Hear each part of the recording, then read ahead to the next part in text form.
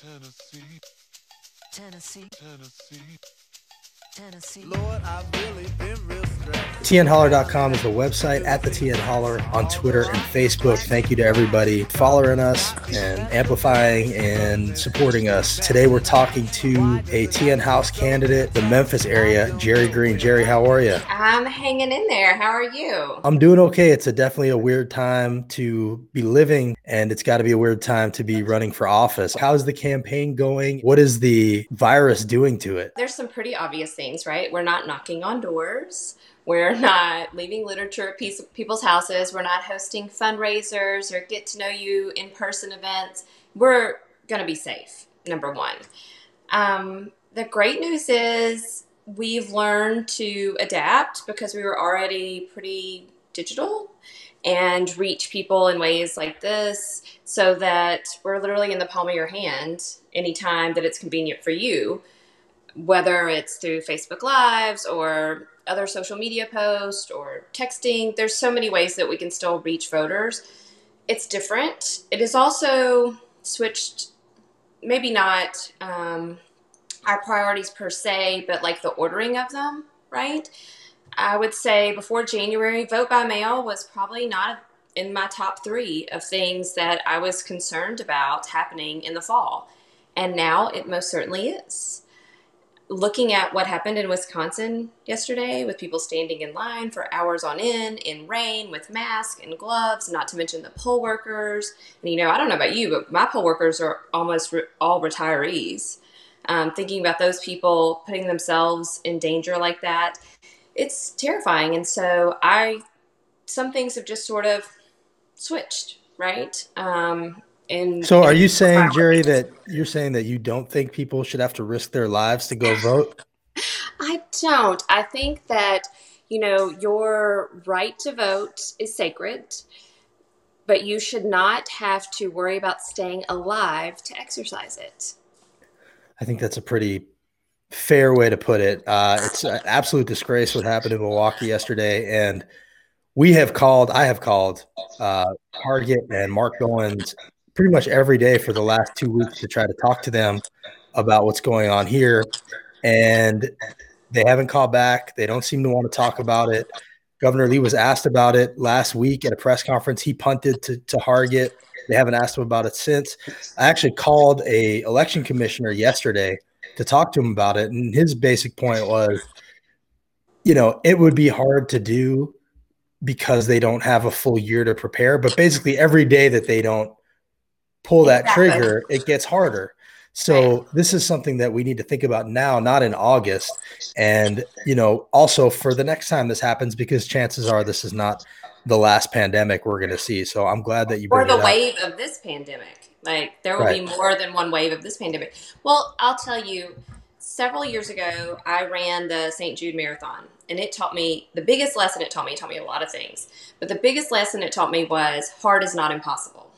And so when people ask me how I can run a campaign and have a job at a nonprofit and have 3 small children in the middle of a global pandemic, right? Let's add that layer on now. I always say, how can I not?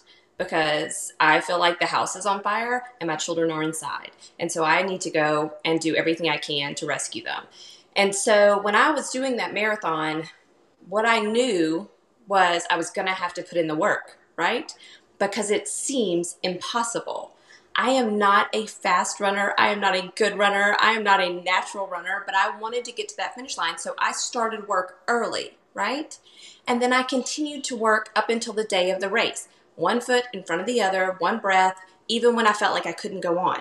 And that's what people in our government need to be doing right now with vote by mail. It may seem impossible to get it done by November, but hard is not the same as impossible. This is hard, but we can put our resources in the right place and get it done. And we have to. People's lives are on the line. Right. And speaking of that, there are a lot of races in Tennessee. A lot of people are running for state house, but your race is actually theoretically going to be closer than a lot of them. So can you tell us a little bit about your race, about who you're running against, and about why, if people are looking to support a candidate in Tennessee, you should be somebody they look at no matter where they live? Yes. So our seat, District 83, is being called the most flippable in the state of Tennessee. And that has to do with a couple of things. One is how things have been trending in the last few years. For a long time, no Democrat even ran out here. In 2016, a Democrat got over 30%. In 2018, they got 44%. Blackburn was beat by Bredesen. Hillary Clinton even won in some of the most conservative suburban parts of my district. So it's trending the right way, right? And on top of that, my opponent, Mark White, he's a 10-year incumbent. He has put himself in some precarious situations, particularly around the issue of vouchers in this past year. He promised he would never support them, never be for them, and then he not only voted for it, he co-sponsored the bill. And just in this recent session where they had to do emergency funding, they kept in $41 million for that voucher program. And that has outraged a lot of people in my district because we believe in our public schools and our public school teachers, especially those of us that are now at home homeschooling multiple small children, right? We're all understand that our teachers and our schools need to be fully funded and not have money sucked out of that system to the tune of $41 million, our tax dollars, to go to funding private schools. So that and something people should know about that is most of the people who supported that voucher bill did so under the making sure that their county, their district was not harmed by it, not involved with it. Your district, I believe, actually will be impacted by the vouchers, right? Or will they not? Are you guys in? So Memphis is its own special place. And a lot of our suburban districts, we used to have a county school system and a city school system, and they merged. And when that happened, a lot of the suburban districts became their own entity. Like part of my district's in Germantown. They have their own mayor. They have their own school system because they believe in their public schools. And they also see the writing on the wall, right? So yes, some of my district is in Memphis and will be directly affected by this legislation. Some of it's not yet, but they're not stupid. They know that once this program gets up and running, it is not going to be limited. It is going to continue to increase and increase and increase. And they're terrified of that because in Germantown especially, they love, love, love their public schools, and they don't want to see anything to harm them. Right. And so people know we already get an F in education funding in our state. So instead of steering more money away from our public schools towards private schools, we should be fully funding education in Tennessee. And I think it's something like $1.5 billion would just get us out of the bottom 10 or something like that. So, when they say we fully fund education or fully fund the BEP, the basic education plan, is broken and outdated. And that is misleading, and it's their way of throwing us off. So, And in this most recent budget, they did things like they promised they were going to give teachers a 4% raise, and they took it down to 2%. And they took out funding for counselors. Like, we're not going to need those when they come back. It's absolutely absurd. And my opponent is the chair of the education committee. And he is running on his record when only 1 in 3 third grade Tennesseans can read on a third grade level. And I tell people all the time, especially now that I'm homeschooling these jokers here, if I left and only 1 of 3 of them could read, I would feel like a failure, right? I wouldn't be proud of that fact. So the idea that we're going to continue to take money away, especially during this really challenging time, from our public schools to fund some pet project of Governor Lee and my opponent is just, I think it's unconscionable, honestly. So we know Mark White's on the wrong side of a lot of things. We know he's on the wrong side of the gun issue. We know he's on the wrong side of, and I think he took a while to come around to the anti-lunch shaming bill. There's the anti-LGBT stuff, but tell us a little bit about you and yourself and why you decided to do this in your background. So I'm an attorney by profession. I went to Georgetown Law School, and when I left, I grew up from, I'll just say poor background, and I was always taught to give back. And so I left and went into public interest law. I was a public defender. I started in Nashville. I represented juveniles with mental disabilities and with mental health issues. That's what I specialized in, sort of the most voiceless among us. And when I left Nashville and moved back home to Memphis, I don't know, 15 years ago. I continued working in that. I worked in the public defender's office here. I'm now at a nonprofit. I'm an advocate now, not an attorney in the courtroom, but we still help people. My nonprofit helps people get access to justice they otherwise wouldn't. I'm also an activist, just showing some pictures. I've been a spokesmom with Moms Demand Action for many years because I've had gun violence impact my life 3 times. I lost my grandparents to a murder-suicide. I lost my best friend from the time I was 7 years old till right before I left for law school to a murder-suicide. And just last year, I lost another colleague who was gunned down in his home. So it's not political for me. It's very personal. And above all of those things, I am a mom. And being a mom means that when they talk about arming teachers, I care in a different way. When they talk about taking money away from public schools, I care in a different way. Lunch shaming Depp hurts my heart to think about a kid being at school and being hungry. So it's just sort of my legacy when I leave this earth are those 3 kids. Those are my special interests, Bo, Vivian, and Wilder. And I want to make a difference for them. That's why I'm running. I think that's a good why. You always got to have your why. I ran for Congress in 2018, and I got asked that a lot. What's your why? And like you said, mine are over there about 30 feet that way. One's 4, one's 5 months old. And, those have to be the why. And that's the good reason. I know. Yeah, we're trapped right now. And you're still able to do this. So do you have them like duct taped down somewhere? My wife and I are taking turns dealing with that. So yes, basically duct tape and some ABC what is it? Some ABC Mouse. ABC Mouse, yes. And also there's a lot of Disney rides that they basically have POV angles that you can like pretend to be on a Disney ride. So my wife is really into that because we're basically a Disney cult family. Nice. Yes.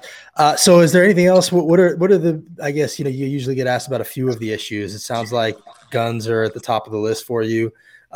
Voting, and what about healthcare in Tennessee? What do you want to see happen? My opponent has consistently voted against expanding TennCare, Medicaid, making it more affordable, more accessible to the average working person. I feel like this crisis has highlighted in a way that probably nothing else could how broken our system is. And in the state of Tennessee, the Democrats are a super minority. And if we could just get to where we are a minority, we can do some more things and do some incremental steps that will impact hundreds of thousands of Tennesseans' lives around the issue of healthcare.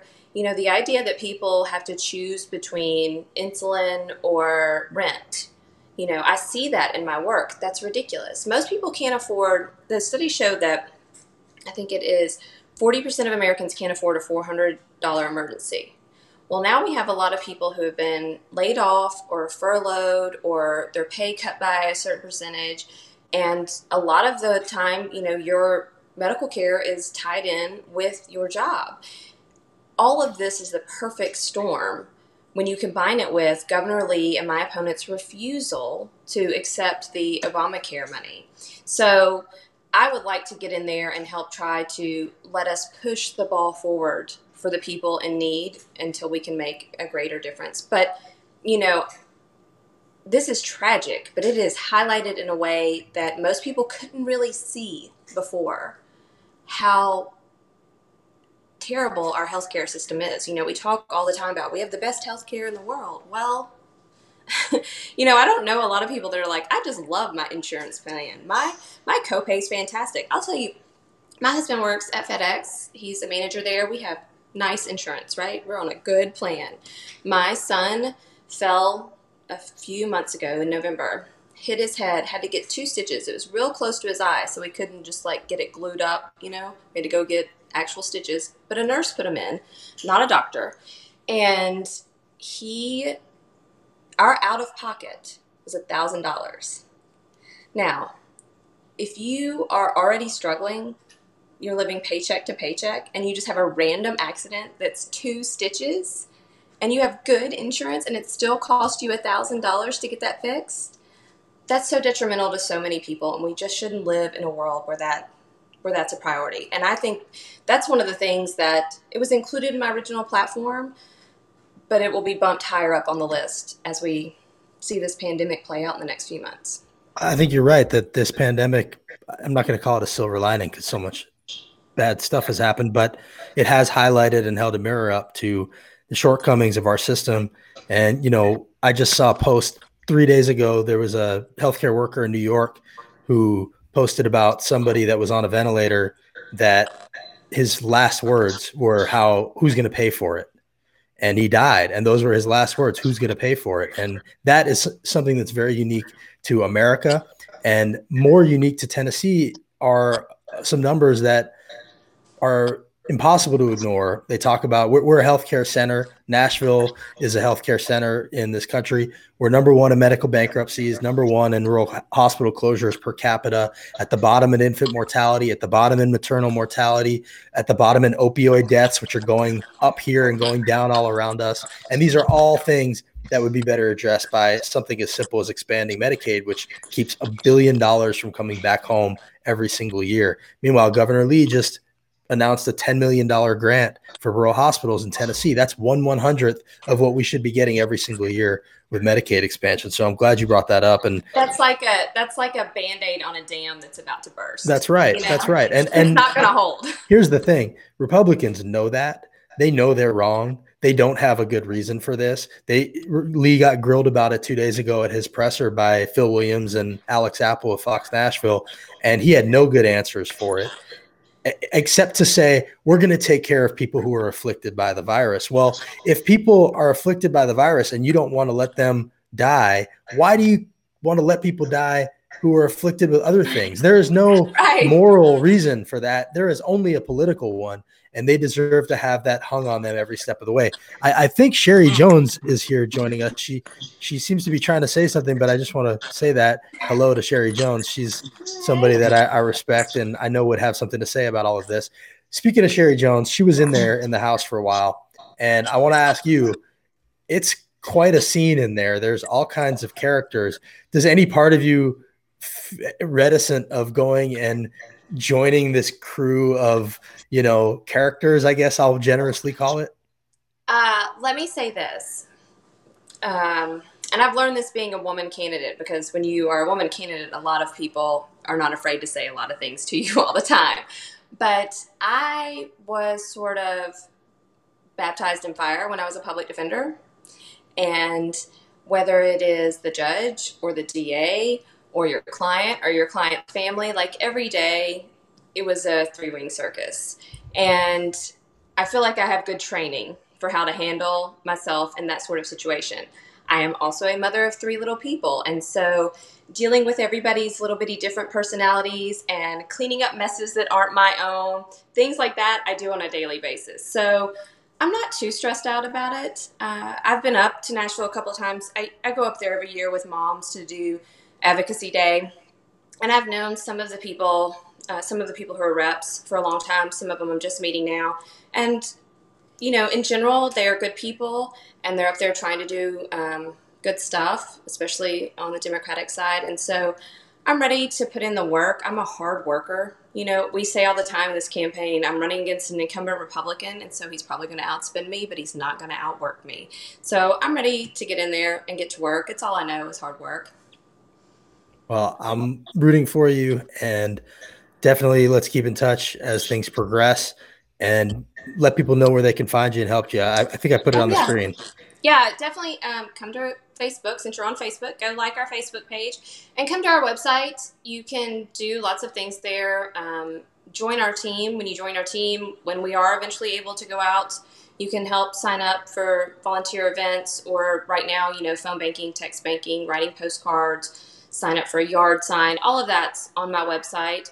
Of course, if you can donate, like Justin said, that's super, super helpful for us to be able to help blast our message out there. Right now, we want to bring compassion and common sense back to our government. It's not a radical agenda, but we're going to need your support to get that message out there, to fight the powers that be, the powers that are in there right now. Good luck to you, Jerry. Thanks, Justin. Thanks for coming on. Follow the holler.